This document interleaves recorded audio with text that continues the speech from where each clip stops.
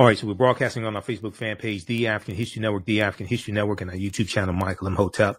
Welcome to the African History Network show. It is Wednesday, November 17th, 2021, and we are live. So, once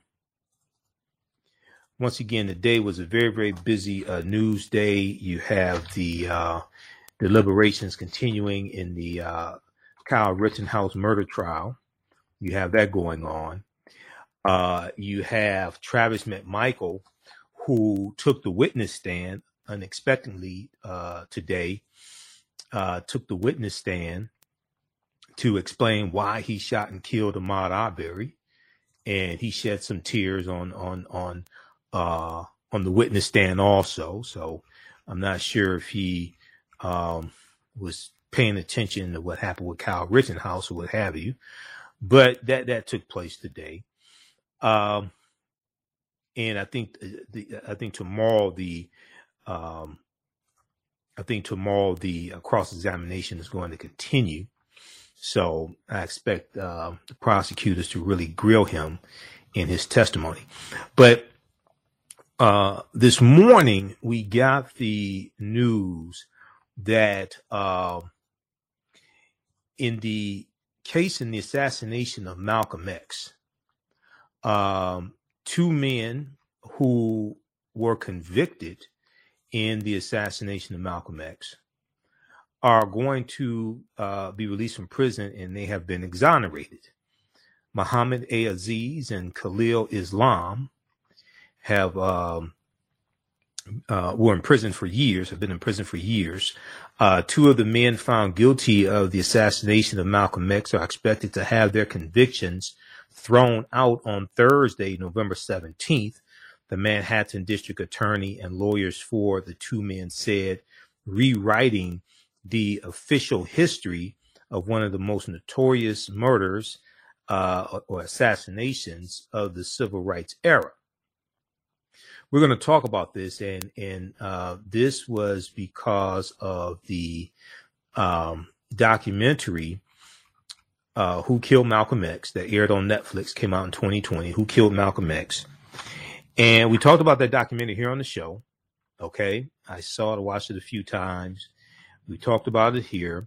Because of the documentary, the prosecutor's office there, Cy Vance's office in the New York area, launched an investigation, okay, to look at the claims and reopen the case, the assassination of Malcolm X.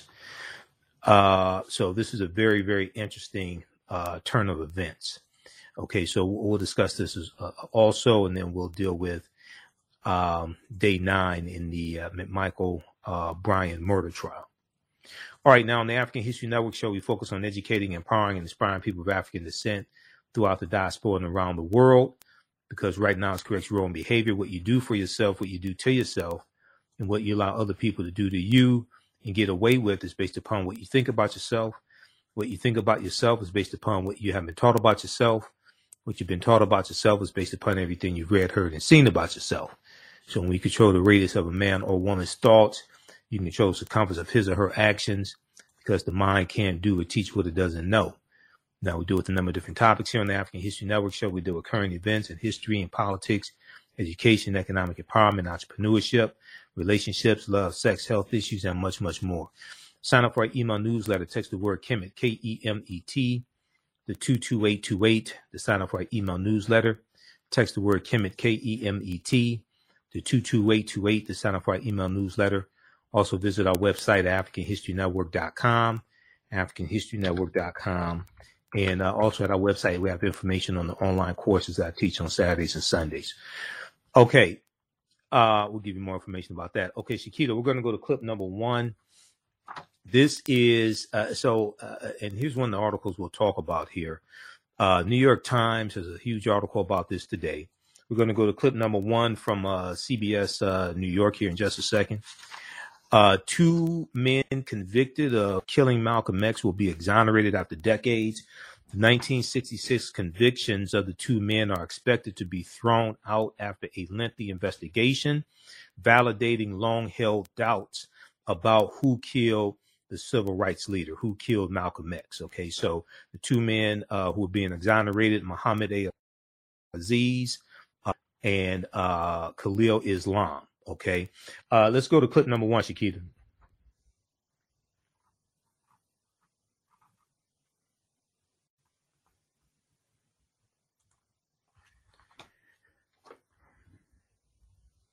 Okay, so we have clip one from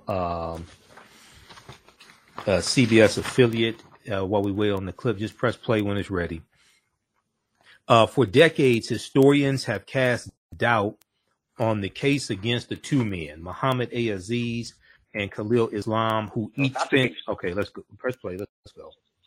To ask a judge to throw out those convictions tomorrow. CBS 2's Dick Brennan here in studio with the latest. Dick?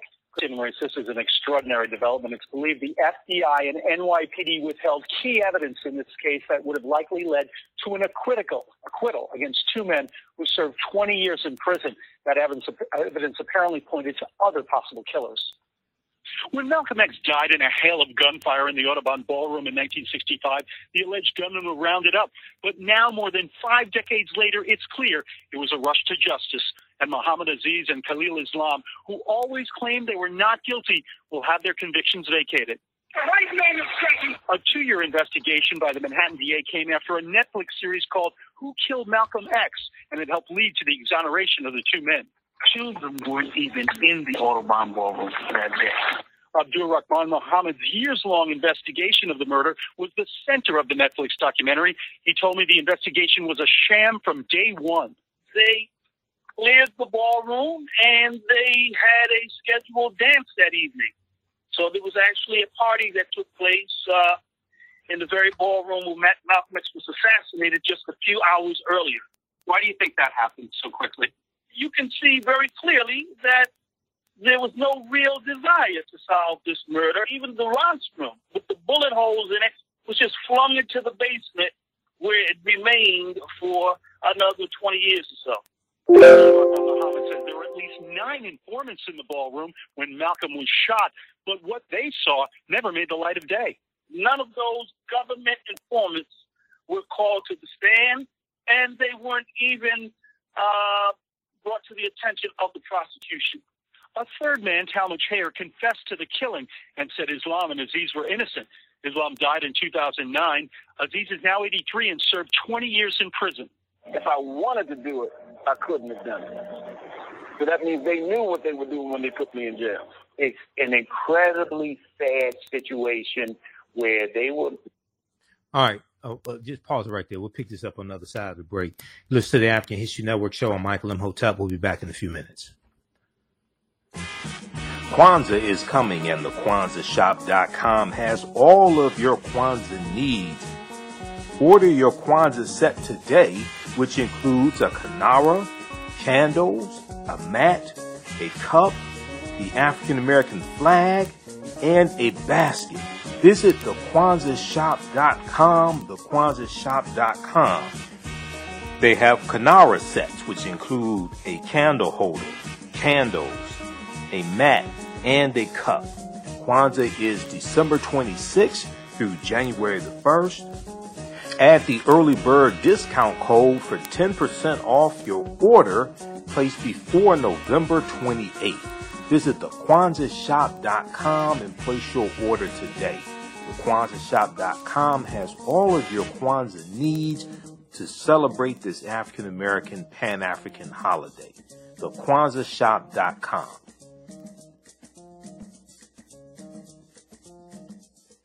Black on Purpose Television Network. Yes, Black on Purpose Television Network. All black, all positive, all the time. The largest black-owned streaming television network in the world. Bringing our people together worldwide.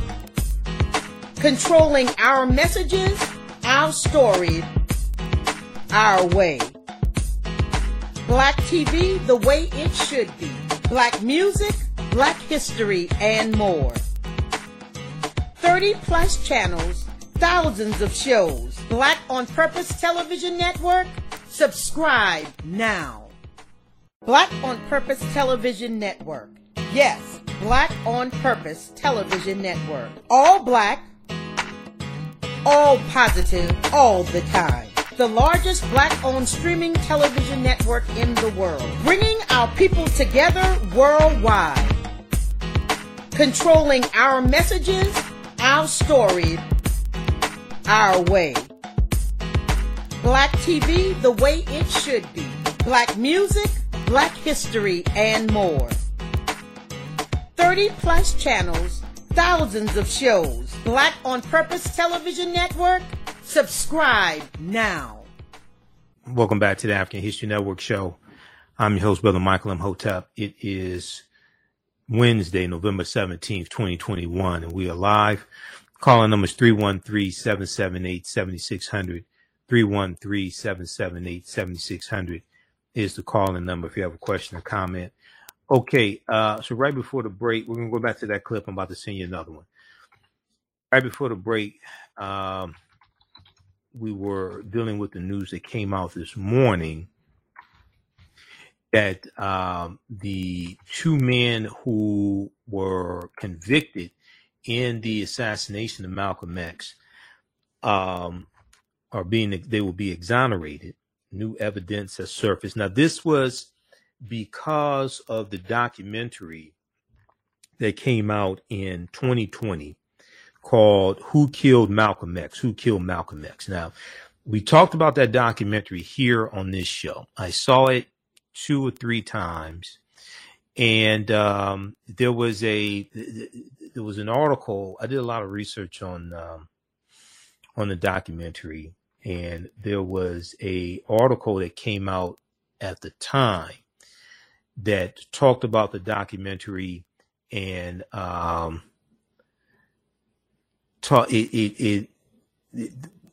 some people had some issues with the documentary. I want to go back to this clip here, and we'll continue this other side of the break. Let's go back to the clip from CBS New York, please.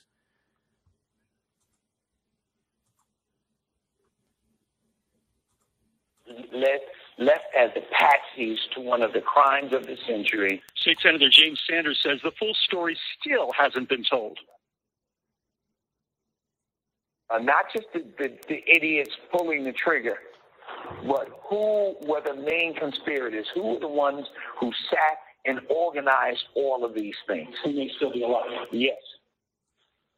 Now, Aziz in his statement said that he hopes the same system that was responsible for the travesty of justice also takes responsibility for what he calls the immeasurable harm it caused him. An official news conference announcing the exonerations comes tomorrow from the Manhattan DA. Maurice and Christine. All right, Dick. Thank you. Okay, so that's from CBS New York, CBS New York affiliate. That's from today, November 17th, 2021. All right, and that deals with the exoneration. Name of that clip is 2 men convicted in assassination of Malcolm X will be exonerated. That's newyork.cbslocal.com, newyork.cbslocal.com. So this is an article that we talked about here on the show back February 26, 2020. Okay, back right around that time when it came out. Name of this article, this is from the New York Times. Name of this article is Who Really Killed Malcolm X? 5 years later, the case may be reopened. Who really killed Malcolm X? 5 years later, the case may be reopened. This is originally from February 6, 2020.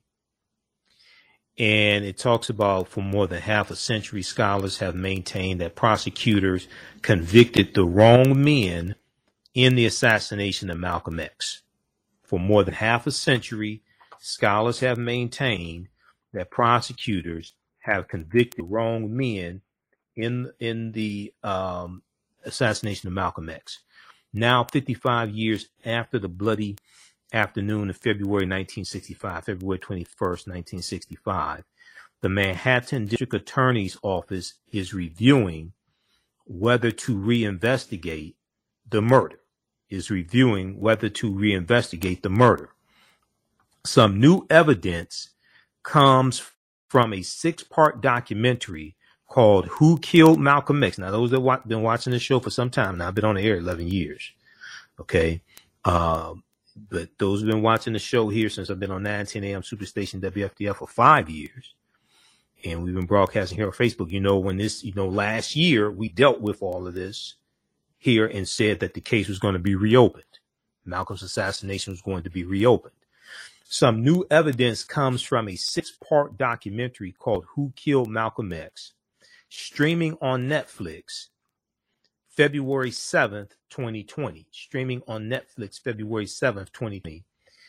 This documentary posits that 2 of the men convicted could not have been at the scene that day. Okay.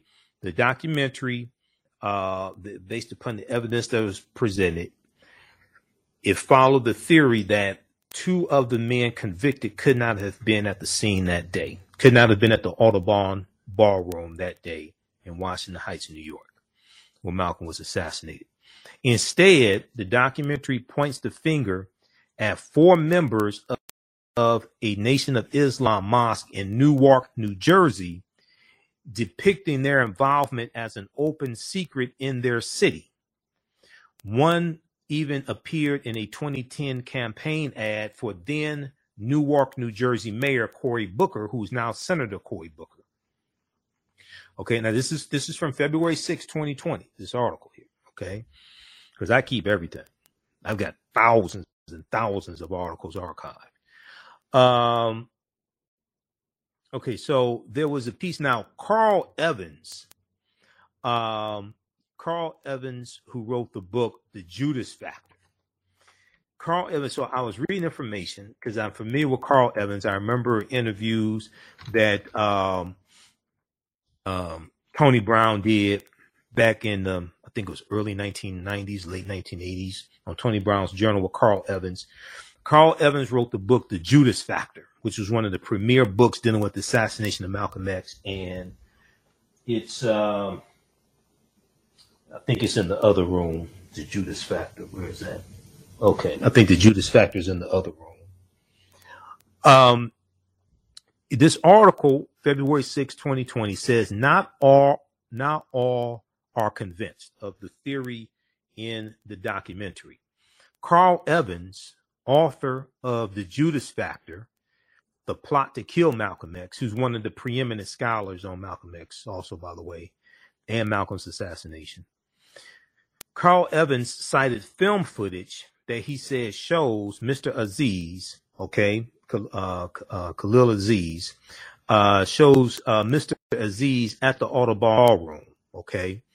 I'm sorry, Muhammad A. Aziz, then known as Norman 3X Butler. Muhammad A. Aziz, then known as Norman 3X Butler. Okay.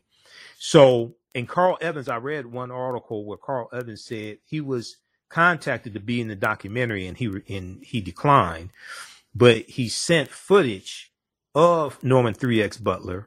Okay.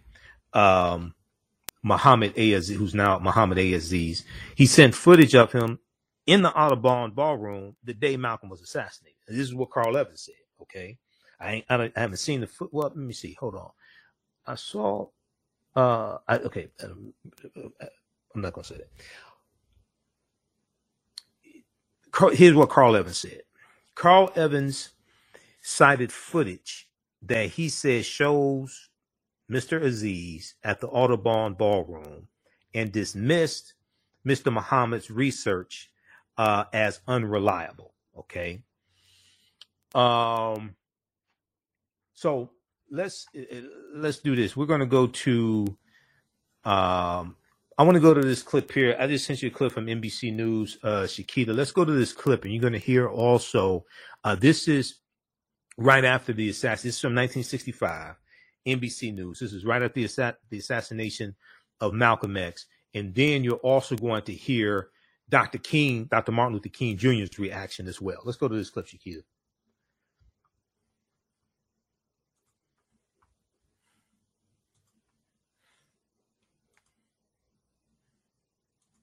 I just sent it in a separate email.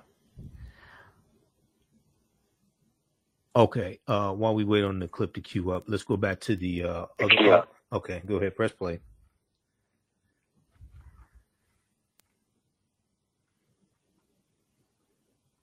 To do so, how was Malcolm X brought to the hospital? The hospital was called, and we sent a stretcher team over to the Audubon Ballroom, and they brought the body over here. The Audubon Ballroom is near the hospital? Yes, it's at 166th and Broadway, which is right across the street from the hospital. So in other words, his body was wheeled through the streets? It was carried through, yes. What condition was he in on arrival? He was dead on arrival, and they took him into the third floor emergency room, and several doctors tried to revive him for about 15 minutes, and there was no response. They did all the emergency procedures that you would use in a case like this, and there was no response at any time, and he was pronounced dead at 3:30. Well, I think we have to agree that this appears to be the result of an internal conflict within the black nationalist movement. So I think the first thing that needs to be done is for a conference of goodwill to take place between black nationalist leaders. This was why I suggested a few days ago that the followers of the late Malcolm X and the followers of Elijah Muhammad should sit down at the peace table together, so to speak, and discuss this problem and try to reach some understanding. I don't think, and I'm sure, that nothing can be accomplished by violence. It only leads to new and more complex social problems. I think it is unfortunate for the black nationalist movement. I think it is unfortunate for the health of our nation. Okay, so that was right after Malcolm was assassinated, like that later that day or the next day or so. I have to look at the exact date. Okay, and you heard Dr. King. Now, it's important to note, and we're coming up here on the break, it's important to note that Dr. King, February 24th, 1966, almost exactly 1 year after Malcolm's assassination, Dr. King and Coretta Scott King go to Elijah Muhammad's house in Chicago, and Dr. King has a meeting with Elijah Muhammad. Okay, at the Nation of Islam's website, they have an article there dealing with that. So a lot of people don't know this. All right, and then also it's important to note that while Malcolm was still in the Nation of Islam in late July 1963, the month before the March on Washington, Malcolm was calling for a unification of the civil rights leaders and their followers. And Malcolm sent a letter to the leading civil rights leaders, Dr. King and the Big Six civil rights leaders. He sent a letter to them requesting a meeting to attend a rally in Harlem that was going to be in August. I think it was August 1963. And he said we have to find a common solution to a common problem posed by a common enemy. A common solution to a common problem posed by a common enemy. Malcolm was calling for unification of the civil rights leaders and their followers. We'll deal with this on the other side of the break. Listen to the African History Network show. I'm Michael Imhotep. We'll be back in a few minutes. Kwanzaa is coming, and the KwanzaaShop.com has all of your Kwanzaa needs. Order your Kwanzaa set today, which includes a kinara, candles, a mat, a cup, the African American flag, and a basket. Visit the KwanzaaShop.com, the KwanzaaShop.com. They have kinara sets, which include a candle holder, candles, a mat, and a cup. Kwanzaa is December 26th through January the 1st. Add the early bird discount code for 10% off your order placed before November 28th. Visit the KwanzaaShop.com and place your order today. The KwanzaaShop.com has all of your Kwanzaa needs to celebrate this African American Pan-African holiday. The KwanzaaShop.com.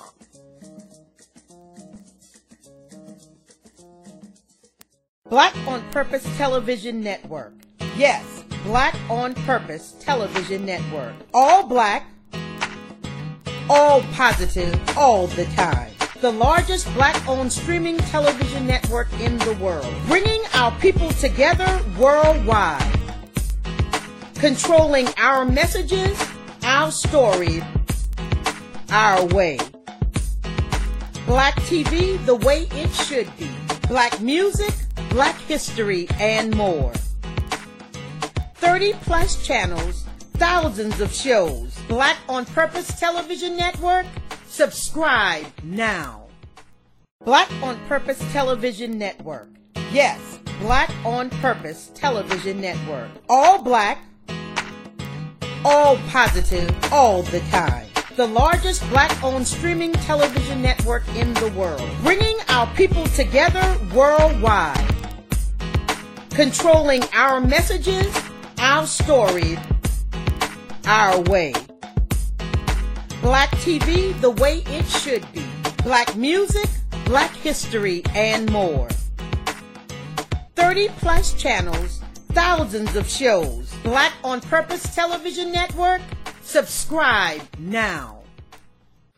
History Network show, we deal with current events in history and politics, education, economic empowerment, entrepreneurship, relationships, love, sex, health issues, and much, much more. Unfortunately, many people confuse what racism is. Racism is a power structure. It was laws and policies that put us in this predicament. It's going to be laws and policies that take us out. So when you control the radius of a man or woman's thoughts, you can control the compass of his or her actions because the mind can't do or teach what it doesn't know. We have it all on 910 AM Superstation. 910, the Superstation, Detroit's only African-American talk radio.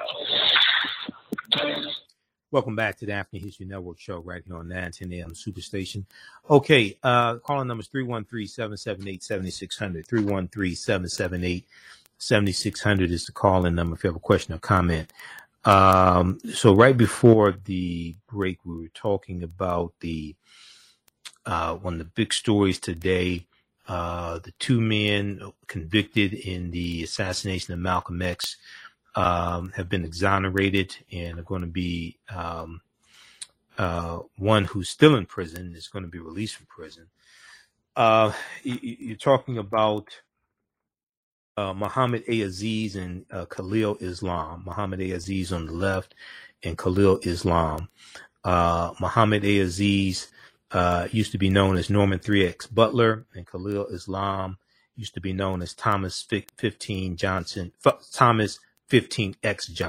Okay, Thomas 15X Johnson. All right, now if we look at this here quickly, for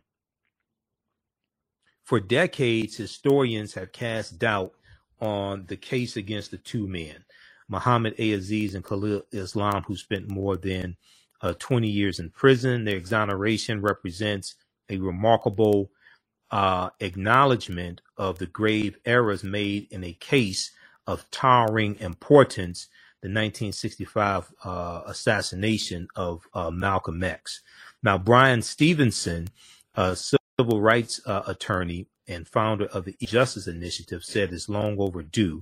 He said this is one of the most prominent figures of the 20th century who commanded enormous attention and respect, and yet our system failed. Okay, now I want to look at this here. This is what's the date on this? So this is that clip that I played from NBC News. That was that was right after Malcolm was assassinated. So that had to be later that day or the next day. So it's in late February 1965. I'm looking here. It doesn't show a date. All right. Okay, we're going to go to clip 2 from the Black News Channel here in just a minute, Shakita. So Brian Stevenson said it's long overdue. He said this is one of the most prominent figures of the 20th century who commanded enormous attention and respect, and yet our system failed, end quote. Now, a 22-month investigation conducted jointly by the Manhattan District Attorney's Office and lawyers for the two men found that prosecutors and two of the nation's premier law enforcement agencies, the Federal Bureau of Investigation, the FBI, and the New York Police Department, NYPD, had withheld key evidence that had it been turned over would likely have led to the men's acquittal. Okay, this 22-month investigation by Cy Vance's office, Manhattan District Attorney's Office, found that it found that the FBI and the NYPD withheld evidence that, had it been turned over, would likely have led to the men's acquittal. Okay, so now there was a, let me see, let me look at this here. Hold on, we're gonna go to this clip here for Black News Channel here in just a minute. So today on Roland Martin Unfiltered, Roland spoke with Abdur Rahman Muhammad, who was the journalist and activist who did the documentary Who Killed Malcolm X. It came out in February 2020 and aired on Netflix. Also today on Dr. Mark Lamont Hill's show, Black News Tonight on the Black News Channel, he spoke with Abdur Rahman Muhammad. Let's go to that clip. Let's go to clip 2, Shakita. And now, an earth-shattering development announced just hours ago. A Manhattan district attorney says he plans to ask for the exoneration of 2 men convicted for the 1965 assassination of human rights leader Malcolm X. The New York Times is reporting that prosecutors believe the FBI and the New York Police Department withheld key evidence in the case, and that convictions for 83-year-old Muhammad Aziz and the late Khalil Islam should be thrown out. Quoting the New York Times here, quote, "These exonerations represent a remarkable acknowledgement of grave errors made in a case of towering importance." The exonerations come as a shock to many. And joining us now to discuss this revelation is historian, journalist, and activist Abdur Rahman Muhammad. My brother, good to see you as always. Welcome to Black News Tonight. Help us understand, what does this all mean? What does it mean to exonerate these 2 men? Well, thank you for having me, Mark. It's always a great pleasure. What it means is that the government is finally acknowledging what we historians and researchers have known for many, many decades now, that the U.S. government sent to prison for 20 years 2 innocent men that they knew were innocent. We have shown in our documentary and evidence that we presented to Cyrus Vance, the Manhattan District Attorney, Cyrus Vance Jr., that the government knew who was involved in the assassination of Malcolm X and allowed 2 innocent men to go to prison for up to 20 years. One brother was 22 years, and it is one of the most appalling injustices that we find in our history. So one of the interesting things here is not just that the DA or the prosecutor or even the FBI withheld information. It's that one of the men, born, I believe, Talmadge Hayer, also known as Tom Egan, also known as Mujahid Abdul Halim, he said, "I did it," but the government didn't do it. And he attempted to direct the government and the public to the people who actually killed Malcolm X, who were his accomplices. So there was really no room here for confusion about who did what. That's correct. But in 1978, a judge ruled that Talmadge Hayer took too long in the first instance. In the second instance, that he didn't have any corroboration for his claims in those affidavits. And the real truth of the matter was that there was no political will to bring justice to this case. What does it mean to exonerate these men now? Men who spent decades in prison, people who people died without getting justice, without being vindicated. What does it mean now? I get the symbolic gesture of it, but what does it mean as a practical matter to exonerate these men? Well, I think it means 2 things. I mean, on the one hand, it it's important for the legacy of these two men and what it means to their families to not have to live with the stigma of having a relative involved in the assassination of Malcolm X. That's number one. But number two, it allows us to begin the process to interrogate the government, to find out, just what was involved here. Why was there such prosecutorial misconduct, and why, as we've shown in our series, was there such a desire to protect the man that they knew to be the shotgun assassin, William X. Bradley? That's another important point. And of course, William X. Bradley, part of the Newark Mosque of the Nation of Islam, he was a brother who died right as you were on his heels, as you talk about in the series. The series talking about Who Killed Malcolm X, which is still available on Netflix. It's a powerful, wonderful series that everyone should watch. This is also, to me, and this is just my opinion, I'm curious about yours, an opportunity for the United States government to look as if it has righted a wrong. The U.S. government can say, hey, we are exonerating people, we have found the truth, and we're holding it up. But if we don't scrutinize this, it will divert our attention from the fact that the United States government was likely involved in the assassination, that it was likely involved in the cover-up. And so they're not finding the truth and clearing someone's name. They're still positioning themselves as the arbiters of right and wrong, when in fact they are probably the creators of much of this mess.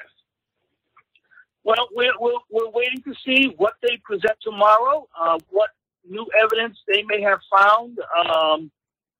Here's the thing, Mark. We know for a fact that there were 9 undercover FBI informants in the Audubon Ballroom, February 21st, 1965, the afternoon that Malcolm X was assassinated. We also know that there was an undercover police officer by the name of Gene Roberts who worked for the Bureau of Special Services.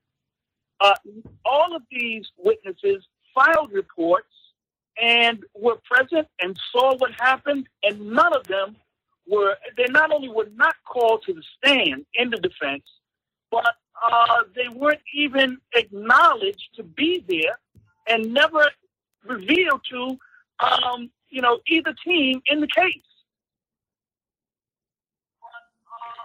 Abdurrahman, this is a stunning development, and there's a lot to unpack here. I promise at Black News Net we're going to continue to cover this.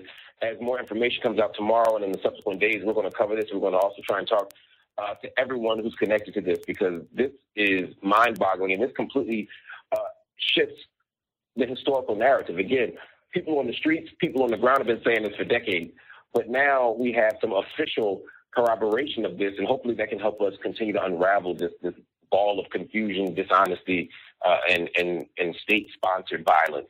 Abdurrahman Muhammad, thank you so much for joining me as always, my brother. We'll be sure to have you back very, very soon. Everybody, be sure to join the conversation yourselves, because we want to hear from you. Head over to our BNC Instagram. Okay, pause it right there. Pause it right there. Pause it right there. Okay, you can stop the clip. Thank you. Thank you. Okay, so that was from Black News Tonight, Dr. Mark Lamont Hill's show, November 17th, 2021. The impact of exoneration of 2 Malcolm X convicted killers. We're coming up on a break. We'll continue this on the other side of the break, and then we'll also talk about Day 9 and the McMichael Bryan murder trial. And Travis McMichael, the man who shot and killed Ahmaud Arbery, took the witness stand today, and he started shedding tears on the witness stand and all this. Okay, so I think he's going to be cross-examined tomorrow. Prosecution tears behind up. You listen to the African History Network show on Michael M. Hotep. We'll be back in a few minutes. Kwanzaa is coming, and the KwanzaaShop.com has all of your Kwanzaa needs. Order your Kwanzaa set today, which includes a Kanara, candles, a mat, a cup, the African American flag, and a basket. Visit thekwanzaashop.com, thekwanzaashop.com. They have Kanara sets, which include a candle holder, candles, a mat, and a cup. Kwanzaa is December 26th through January the 1st. Add the early bird discount code for 10% off your order placed before November 28th. Visit theKwanzaaShop.com and place your order today. TheKwanzaaShop.com has all of your Kwanzaa needs to celebrate this African American Pan-African holiday. TheKwanzaaShop.com.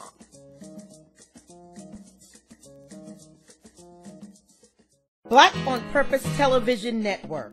Yes, Black on Purpose Television Network. All black, all positive, all the time. The largest black-owned streaming television network in the world. Bringing our people together worldwide. Controlling our messages, our stories, our way. Black TV the way it should be. Black music, Black history, and more. 30 plus channels, thousands of shows. Black on Purpose Television Network. Subscribe now.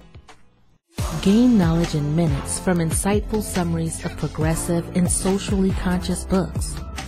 Blacklisted gives you access to curated content that'll satisfy your curiosity to learn and understand different perspectives. Empower yourself through inspirational and actionable ideas. It's easy to read or listen to on the go. Blacklisted. Empower yourself. Start your free trial today. Welcome back to the African History Network show. I'm your host, Brother Michael Imhotep. It is Wednesday, November 17th, 2020, and we are live. Calling numbers 313-778-7600, 313-778-7600 is the calling number if you have a question or comment. So before the break, we were talking about the shocking news that came out today. Now, I knew the case had been reopened because we talked about this here on the show last year, February 2020. We talked about this article here, Who Really Killed Malcolm X, and it was about the documentary.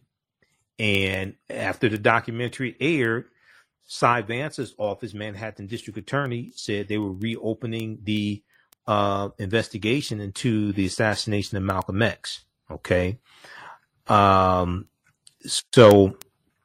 and I think they may have even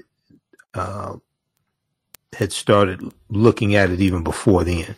But read this article here. This is from February 6th, 2020, by John Leland. Who Really Killed Malcolm X? Okay. All right. Now I want to go back to this one here from the New York Times. We're going to clip 3 in just a minute. We're going to clip 3, Shakita, in just a minute from NBC Nightly News. If we go back to this article here from New York Times that came out today, let's go back to this one. Two men convicted convicted of killing Malcolm X will be exonerated decades later. Now, the two men known at the time of the killings as Norman 3X Butler and Thomas 15X Johnson, spent decades in prison for the murder, which took place on February 21st, 1965, where 3 men opened fire inside the crowded Audubon Ballroom in Manhattan as Malcolm X was starting to speak. But the case against them was questionable from the outset, and in the decades since, historians and amateur investigators have raised doubts about the official story. The review, which was undertaken as an explosive documentary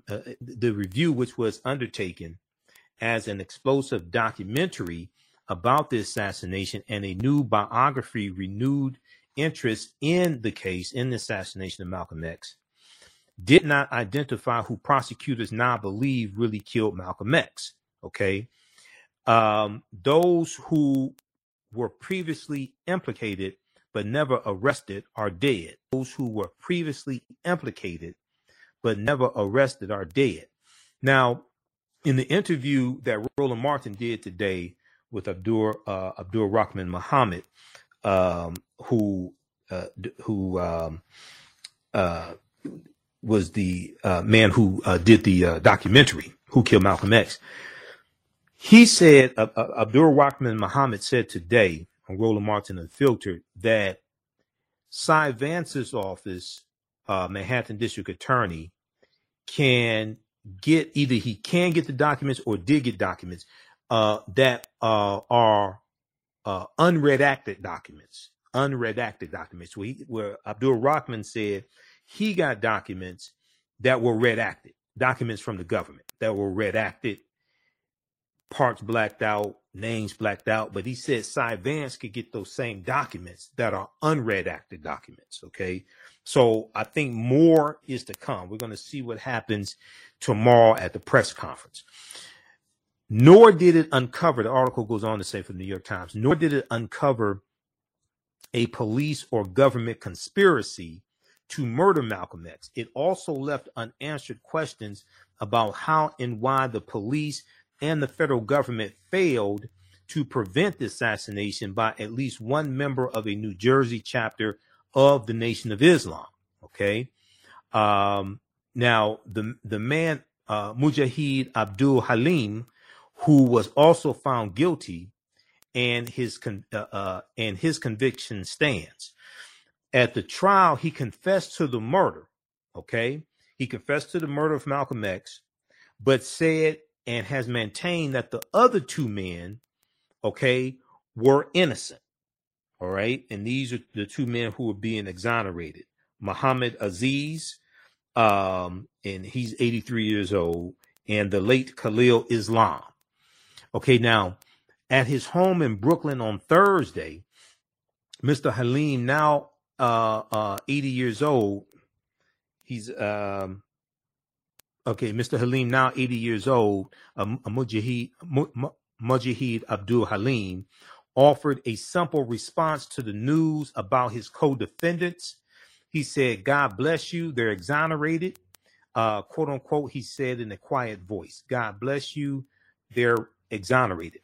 Now, the acknowledgement by Cyrus R. Vance Jr., the Manhattan District Attorney, who is among the nation's most prominent local prosecutors, recast one of the most painful moments in modern American history, and at a time when racism and discrimination in the criminal justice system are once again focus of a national protest movement.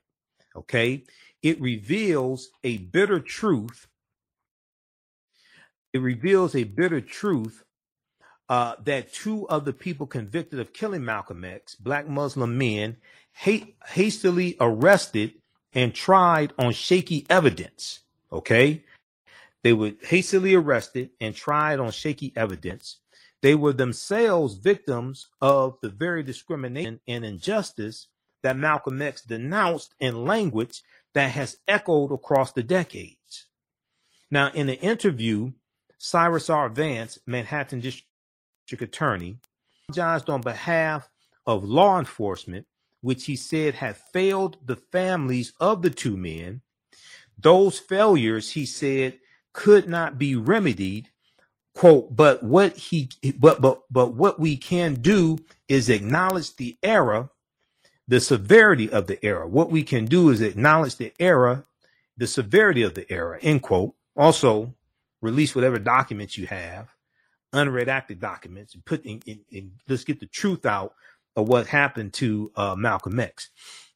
Now, Cyrus R. Vance's District Attorney Cyrus R. Vance's reinvestigation conducted with the Innocence Project and the Office of David Shanies, Shanies, a civil rights lawyer, contended with serious obstacles. Many of those involved in the murder case, including witnesses, investigators, and trial lawyers, as well as other potential suspects, died long ago. Key documents were lost to time and physical evidence, such as murder weapons, were no longer available to be tested. Okay. Quote, this points to the truth that law enforcement over history has often failed to live up to its responsibilities, end quote, Manhattan District Attorney Cyrus R. Vance said. He went on to say these men did not get the justice that they deserved, end quote. These men did not get the justice that they deserved. Here's a picture of Cyrus R. Vance. Okay, those watching on Facebook and YouTube, keep watching. We're going to keep broadcasting for a few more minutes. Visit our website, AfricanHistoryNetwork.com, AfricanHistoryNetwork.com. You can register for the online courses I teach on Saturdays and Sundays, from the Civil War to the Civil Rights Movement and Black Power, 1865 to 1968, and then also understanding the transatlantic slave trade, what they didn't teach you in school. Right now, it's correct your own behavior. It's not over till we win. Wakanda forever. We'll talk to you tomorrow. Peace. All right, stand by. Okay, we're going to go quickly to the story dealing with, we're going to follow up. We'll talk more about this story tomorrow. We'll talk about Julius Jones a little bit tomorrow as well. There's going to be a press conference dealing with this new evidence and exoneration of the two men who were convicted in the assassination of Malcolm X. So we'll talk about that on tomorrow's show. We'll talk more about the Michael Bryan murder trial also. Okay, I want to go to, let's go to this quickly here. Let's go to what happened in court today. So I saw some of the testimony today also. And once again, my question is, he talked about an instance prior where he used his gun to de-escalate a situation, things like this. As I asked yesterday, if you wanted to de-escalate the situation, why don't you just go in the opposite direction and leave Ahmaud Arbery alone, because he was running away from you all? If you wanted to de-escalate the situation, why don't you just leave Ahmaud Arbery alone? Okay, I want to go to this clip here. This is from NBC Nightly News. They dealt with the trial. We're going to cue this up. I'm not on 9:10 a.m. WFDF anymore. We're only on for an hour. Sundays we're on for 2 hours, 9 p.m. to 11 p.m. Eastern Standard Time. Okay, so while we cue this up, if you like this type of information, also you can support the African History Network, $, the AHN Show through Cash App, $, the AHN Show through Cash App, and through PayPal, paypal.me/the AHN Show. This is our official Cash App account. We're here 6 days a week. This helps us keep doing the research, stay on the air, keep broadcasting. Friday, I'll be on Roland Martin Unfiltered. I'm a panelist each Friday on Roland Martin Unfiltered, so I'll be on this Friday. Okay, these other two, so this is our official Cash App account, $, the AHN Show, SHOW. When you go to it, it says Michael, shows my picture. These other two are fake African History Network Cash App accounts. That's not me. Okay,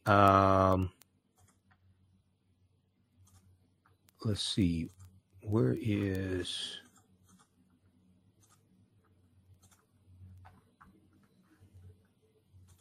Okay, let's get this queued up.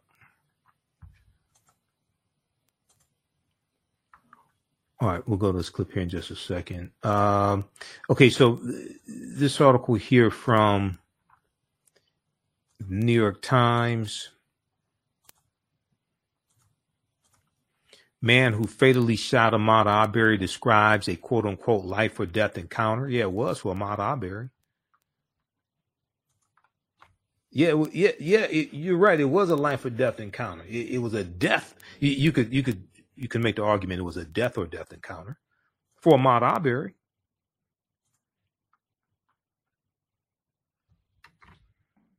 Okay, let's go to this. So this was day 9 in the trial. And Travis McMichael unexpectedly took the witness stand. Instance that we made contact. I want to give my side of the story. I want to explain what happened. Stunning the courtroom, Travis McMichael, the man accused of firing the fatal shotgun blast that killed Ahmaud Arbery, taking the witness stand in his own defense. He grabs the shotgun, and I believe I was struck on that first instance that we made contact. McMichael, the first defense witness, along with his father Gregory and neighbor William Bryan, facing 9 counts, including murder, aggravated assault, and false imprisonment. Prosecutors say the 3 men hunted Arbery down, trapped him with their pickup trucks, and murdered him. Today, McMichael explaining why he opened fire. 3 blasts, 2 wounding Arbery. I shot. Why? He had my gun. This is a life or death situation, and I'm going to have to stop him from doing this. So I shot. Did he stop when you shot? He did not. Through the trial, the defense highlighting home security videos that it says show Arbery at least 4 times at night in a neighborhood house under construction, and that McMichael had encountered Arbery near that house 12 days before the fatal encounter. It goes to reach in his pocket or waistband area. McMichael insisting he had every reason to suspect Arbery committed a crime the night in question. That final shot, he disengaged, and at that point, he let go, he turned and continued to run down Satilla. And at that point, I was in shock. Prosecutors arguing there's no evidence Arbery had ever stolen anything in the neighborhood, nor that the defendants ever tried to make a citizen's arrest. Prosecutors say the defendants deliberately and intentionally murdered Arbery. You didn't tell your dad this is a really, really bad idea that could go really wrong for us and we should just stay here and call 911. You didn't say that, did you? I didn't. Ron Allen joining us now. Ron, what's been the reaction from the family of Arbery to this unexpected testimony today?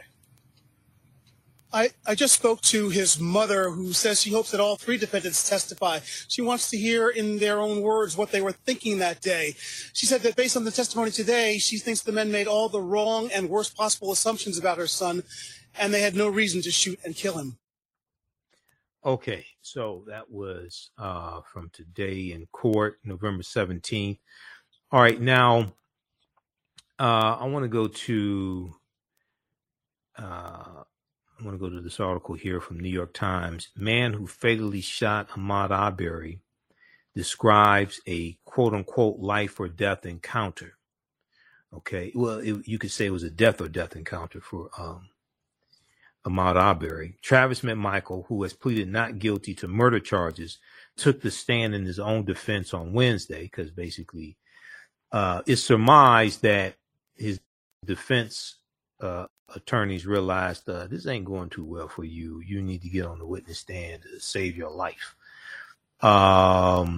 Because otherwise, in a situation like this, you wouldn't hear from you open yourself up to being tripped up by the prosecutor because you're going to be cross-examined by the prosecution. So if he did not take the witness stand, okay, he wouldn't be cross-examined. But because he took the witness stand, he's opened himself up to being cross-examined, which opens himself up to being tripped up by the prosecution, and he could be in a worse situation. Okay. All right. So let's go to this. And then also, I've got the clip now from Yodita Woj show, making the case on the Black News Channel. She had a good segment tonight on day 9 in the trial. Okay, so let's look at this here.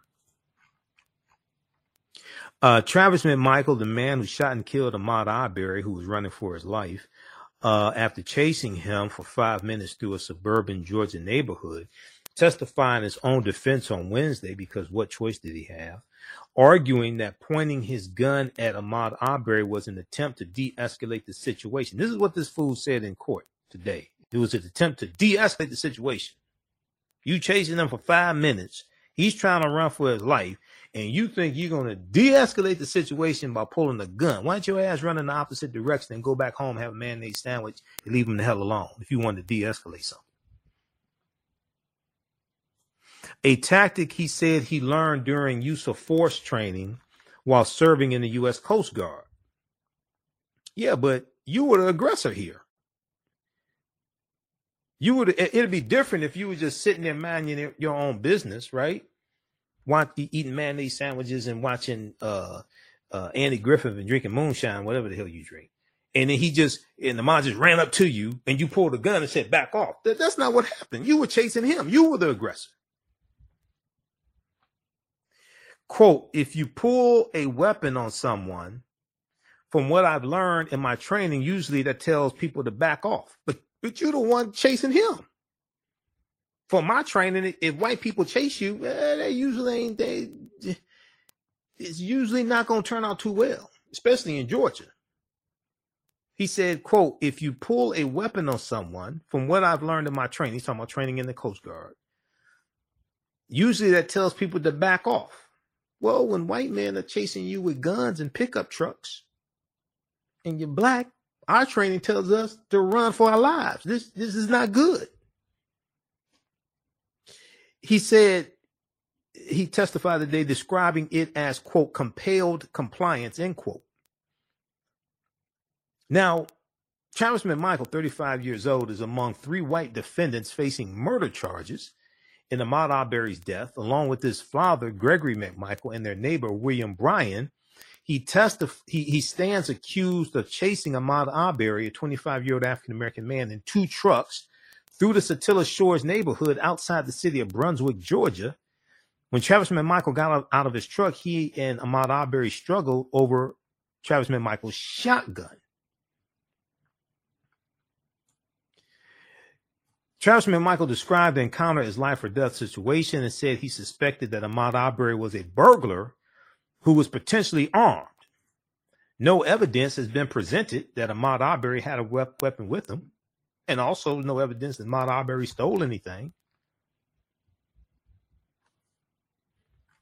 There were numerous white people who were on surveillance camera of the house on Satilla Drive that's under construction. They walked through the house also. They weren't chased down. They didn't have guns pointed at them, but they were white. Now, Travis McMichael said that when he ultimately pulled the trigger, Ahmaud Arbery was overpowering him. Quote, I shot again because I was still fighting. Okay, did you feel like a 5-year-old holding on to Hulk? Did you feel like a 5-year-old holding on to Hulk Hogan? This the super black man is a super black man stereotype again. You chased him for 5 minutes.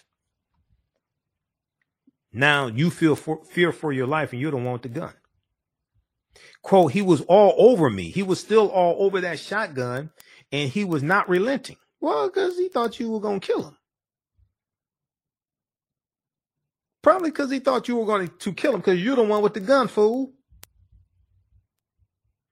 After the 3rd shot, according to video, Ahmaud Arbery collapsed. Well, it's a shotgun. What the hell did you think?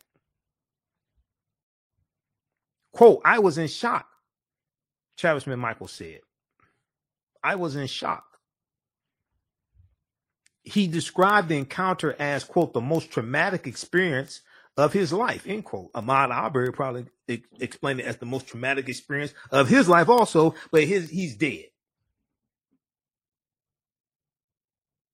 Asked by his attorney if he had left his house that day intending to kill Ahmaud Arbery, he replied, I did not.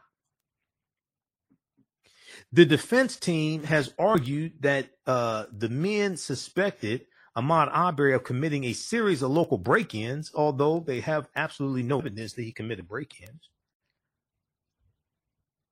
He had been spotted several times on security camera video at a nearby home under construction, just walking around, looking around. And there was other people on video camera as well doing the same thing. Now, on Roland Martin Unfiltered today, and I may play the clip tomorrow. I didn't have time to get the clip because it takes a lot to produce these shows, and I didn't have time to get the clip. But Roland interviewed Ahmaud Arbery's father. Roland is down in Brunswick, Georgia, in the Glenn County. He's in Glenn County where the courthouse is. And he was broadcasting from down there today. He interviewed Ahmaud Arbery's father. Okay. Ahmaud Arbery's father said that Ahmaud's dream was to build his mother and father a house. And he would go look at houses under construction and come home and draw what he saw. He would do drawings of these houses. Okay. So he was saying his son wasn't stealing or doing anything like that. He goes and looks at houses under construction. He said his son is in the electrician class right now, and what was an electrician class, and he wanted to build a house for his parents. All right.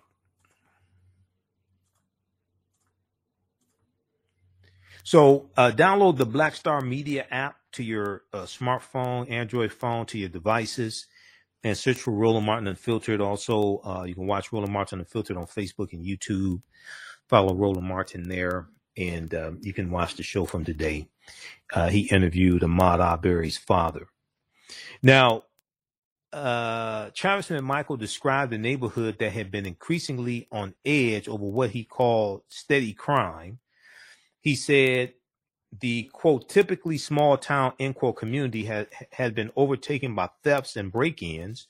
Cars, including his own truck, had been broken into. Belongings had been stolen, he said, including his pistol and a neighbor's trailer. He said it was continuous. Every couple of months, you would hear of something else. When Ahmaud Arbery was seen running through the neighborhood on the afternoon of February 23rd, 2020, the men pursued him.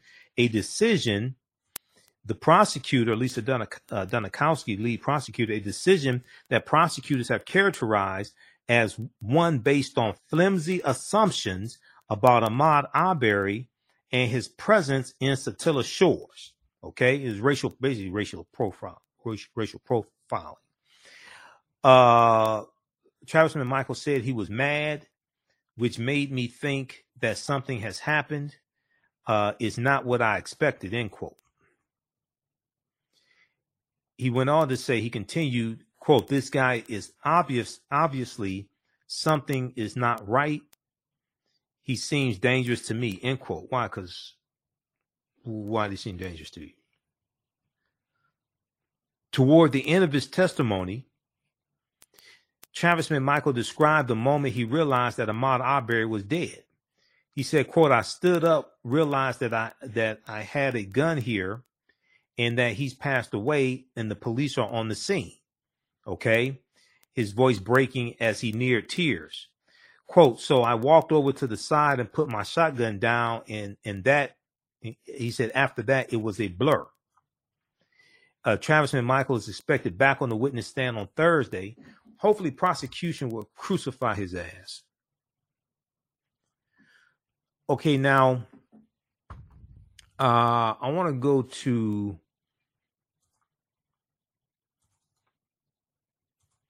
this clip here from the Black News Channel. Dita Wald spoke with defense attorney. She spoke with C.K. Hoffler, former president of the National Bar Association, attorney C.K. Hoffler, about the testimony today. Okay, let's go to this clip. Brunswick, Georgia, the murder trial for the three men. Today in Brunswick, Georgia, the murder trial for the three men accused of killing Ahmaud Arbery began with the defense presenting its case by calling their first witness, Travis McMichael, the one who pulled the trigger. He spent several hours on the stand today under direct examination. The prosecution will proceed with cross-examination tomorrow. I've got my legal expert on deck to help us talk through the latest in this trial, former president of the National Bar Association, C.K. Hoffler. Always great having you on, counselor. Let's get right to it, shall we?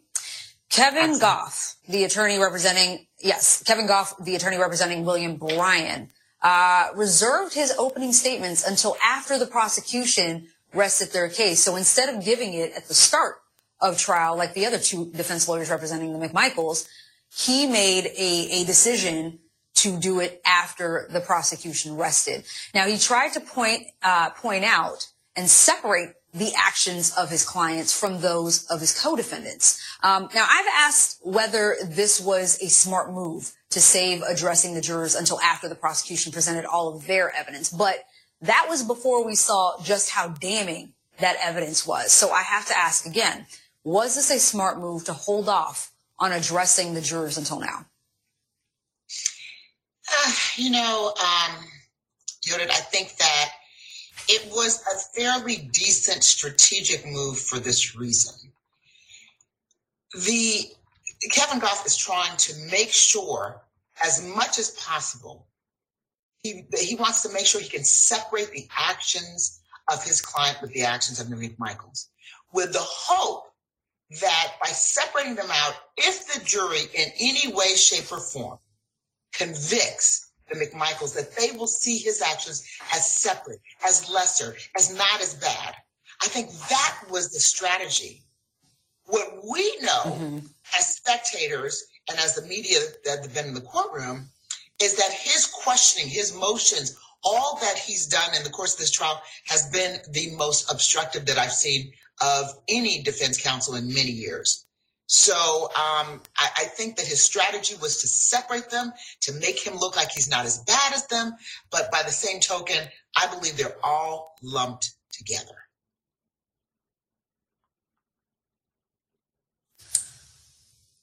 So, CK, why not ask for a severed trial then? I think, he probably should have asked to sever the trial early on. I do think that he probably made a strategic move because initially they probably thought, one, they were never going to get indicted, but two, once they got counsel, that this case there wasn't a chance that they would get convicted.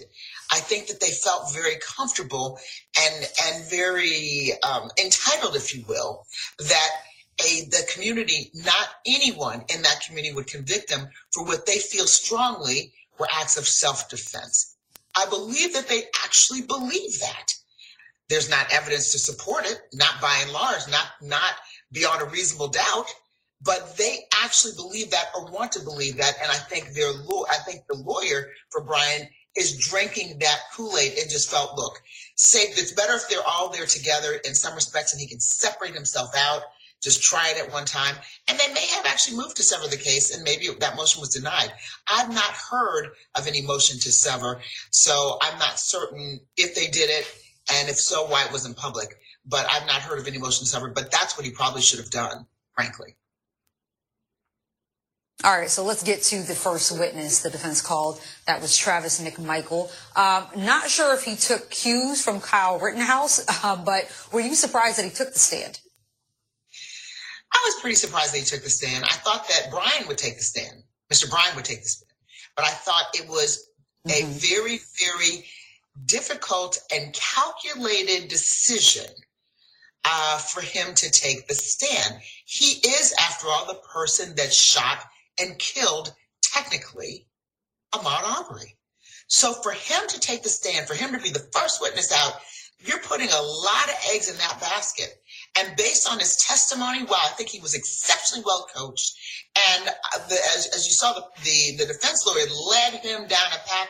I was just shocked that there were not more objections on leading. I mean, he was leading his witness, testifying for him, all of those things. I guess the prosecution felt there's no need in objecting, let them go and do what they're going to do.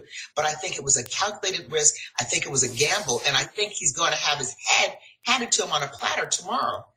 The prosecutor has all night, and she probably will take literally all night to prepare for the rest of the cross-examination. She very wisely started the cross-examination, hit him with a few things just to begin, set the traps. But tomorrow, I hope what she does is takes every statement, because they have real-time court reporting, every statement and juxtaposes that statement with the visual evidence. Because even without seeing the video right there when he was speaking, I could tell there were tons of inconsistencies. First of all, what he was saying just didn't make any kind of sense. Didn't make common sense, didn't make silly sense, didn't make simple sense, didn't make any kind of sense. And what I was thinking consistently as he was talking about his options, what he did, how he did all these things, I was thinking of how Ahmaud Arbery must have felt. That is what really struck me throughout, how Ahmaud Arbery must have felt like he was trapped, how he was fighting for his life. And when Travis broke down and cried, if you will, and he cried because he said at that moment when he shot Ahmaud Arbery, he was thinking of his son. He wasn't thinking of the man that he shot. He wasn't thinking of the man that he killed. He wasn't thinking of all the danger he had done. He thought of his son and the callous nature of him to say that in the courtroom with Ahmaud Arbery's mother sitting in the back. Who was thinking about her child? Who was thinking about her son? I just think this is a calculated risk. Well, before talking about the day of the shooting, the defense spent time talking about Travis McMichael's background, including his Coast Guard training. Let's take a listen to that.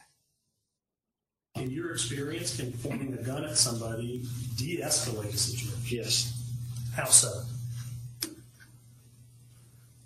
If pull a gun on someone, there's time they realize that this is, if it's threat or if you don't know what's going on in the situation, and you pull a weapon on someone, from what I've learned in my training, that usually that calls people to back off or to realize what's happening, compel compliance. Okay, we heard similar testimony from Kyle Rittenhouse where he thought pointing a gun at someone would get them to retreat. Will his Coast Guard experience and his handling of weapons, so to speak, help justify his actions with the jury? I think he's certainly hoping so. I think it's a double-edged sword, though.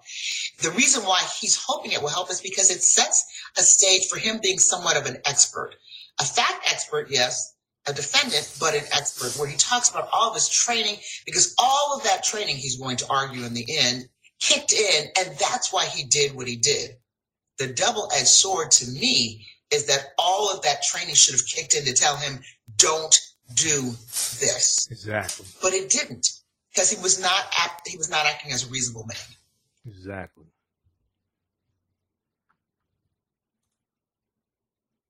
All right. So that is from Yudit Tawol's show on the Black News Channel, Making the Case. Okay, she spoke with C.K. Hoffler, and C.K. Hoffler is a former president of the National Bar Association. She's an attorney. All right, now, so that's from November 17th, 2021, Black News Channel on YouTube. All right. We'll talk about this some more on tomorrow's show. We've been covering this trial basically every day of the trial. This is day 9 of the trial. The McMichael Bryan murder trial and the murder of Ahmaud Arbery. On tomorrow's show, we'll also talk about the infrastructure bill some more. Joe Biden was in Detroit today. He was at a GM factory promoting the $1.2 trillion infrastructure bill. We'll talk about that some more on tomorrow's show, the infrastructure bill. And then yesterday, we dealt with, we talked about this story, and we have these shows rebroadcast on our Facebook fan page, The African History Network, and our YouTube channel, Michael M. Hotel. We rebroadcast them throughout the day. We talked about this story yesterday, legislation to resolve GI Bill racial inequities introduced by Democrats. This is a bill introduced by Representative James Clyburn of South Carolina, dealing with discrimination African-American veterans faced when trying to use the GI Bill after World War II ended. We'll talk some more about this on tomorrow's show. This is really, really deep. And this is something that's really good. Hopefully this bill will pass both the House and the Senate.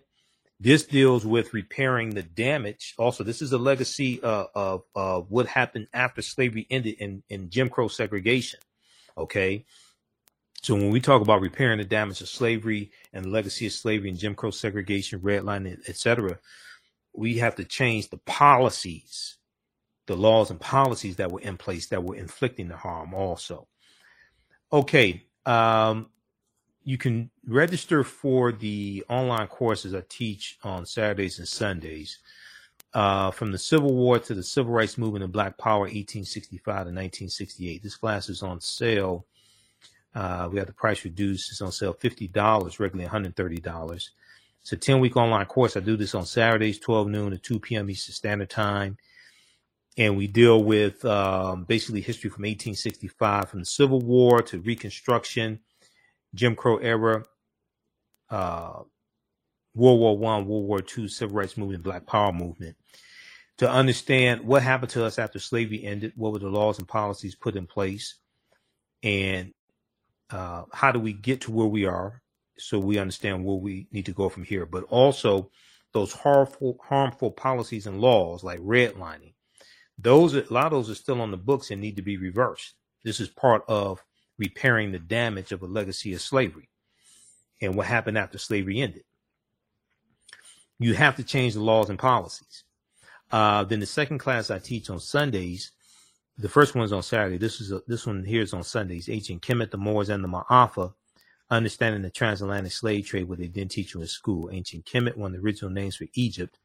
Ancient Kemet, the Moors, and the Ma'afa, understanding the transatlantic slave trade, what they didn't teach you in school. Okay. And we deal with thousands of years of history and what leads up to the transatlantic slave trade taking place.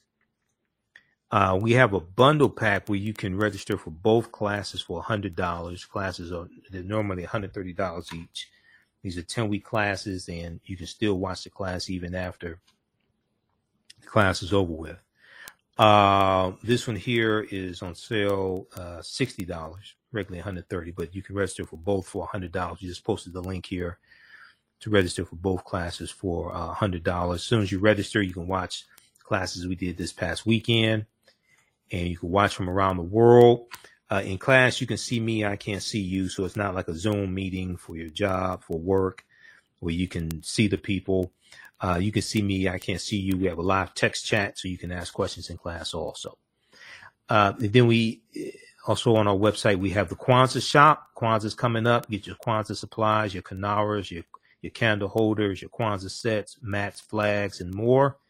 This is from Sister Nubia Wardford. Okay, the archaeologist, you've heard me interview her a number of times. Look right here for the KwanzaaShop.com. The current promotion before November 28th on your order before November 28th, get $10 off. And we have that also at our website, AfricanHistoryNetwork.com, or go to the KwanzaaShop.com, the KwanzaaShop.com. If you want me to do a presentation for your group or organization, email me at ahnshow@AfricanHistoryNetwork.com. AHNshow@AfricanHistoryNetwork.com if you want me to do a presentation for your group or organization. We know African American History Month is coming up. We know Kwanzaa is coming up. Christmas, because I have a presentation dealing with the real history of Christmas and the pre-Christian origins of Christmas, etc., and connections to ancient Kemet, ancient Egypt, things like that. And Dr. King Day is coming up as well. So if you want me to do a presentation for your group or organization, email me at ahnshow@AfricanHistoryNetwork.com, ahnshow@AfricanHistoryNetwork.com. All right. Let's see here. Okay, African American business owners, post the name of your business here on the thread of the broadcast, and we'll let you know how you can advertise with the African History Network. The current promotion, buy 1 month, get 2 months free. Buy 1 month, get 2 months free. So we have a couple more spots left. And let me post this here. Where is that? Okay.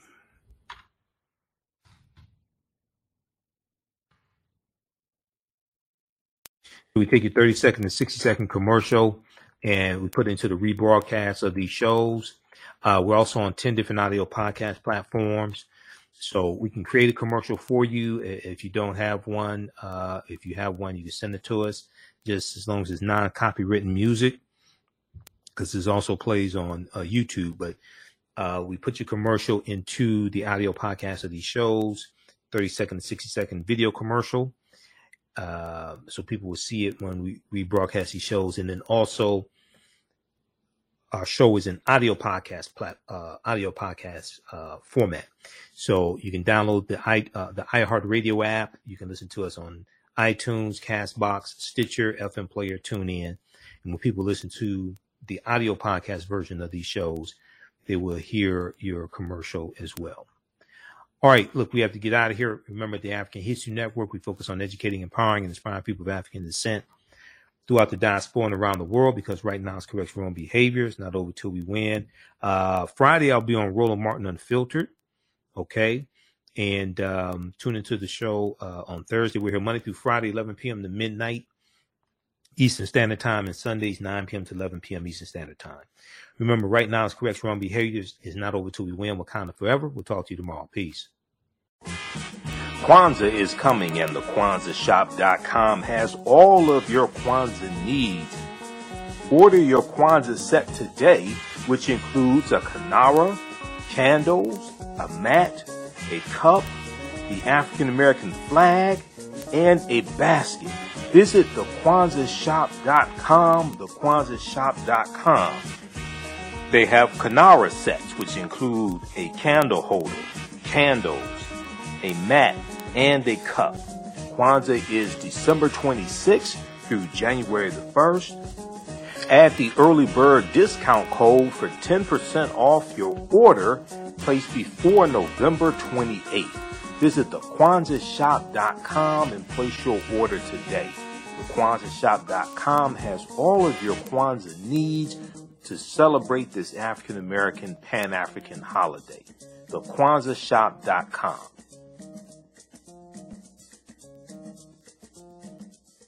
Black on Purpose Television Network. Yes, Black on Purpose Television Network. All black, all positive, all the time. The largest black-owned streaming television network in the world. Bringing our people together worldwide. Controlling our messages, our stories, our way. Black TV the way it should be. Black music, Black history, and more. 30+ channels, thousands of shows. Black on Purpose Television Network. Subscribe now. Black on Purpose Television Network.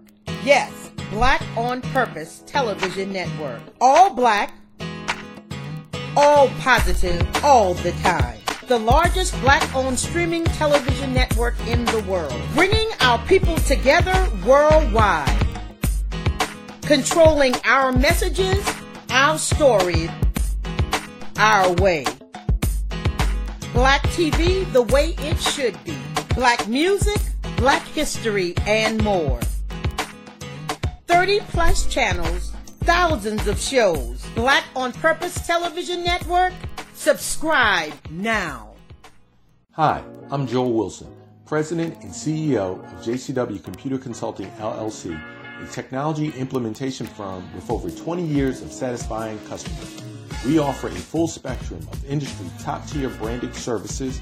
We are an authorized partner or reseller for Lenovo, Zoom, T-Mobile, Microsoft 365 and Surface tablets, Google Workspace, Acer, Asus, Samsung, PCmatic security software, and many more.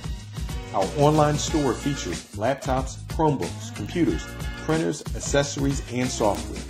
Businesses, take advantage of our free 1-hour Zoom tech consultation and know we offer top nationwide high-speed internet service providers, voice over IP, and cellular phone services.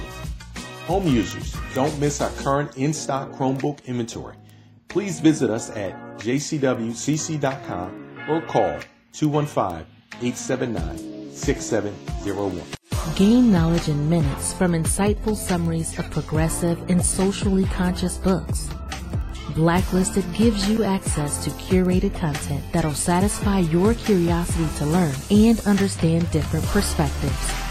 Empower yourself through inspirational and actionable ideas. It's easy to read or listen to on the go. Blacklisted. Empower yourself. Start your free trial today.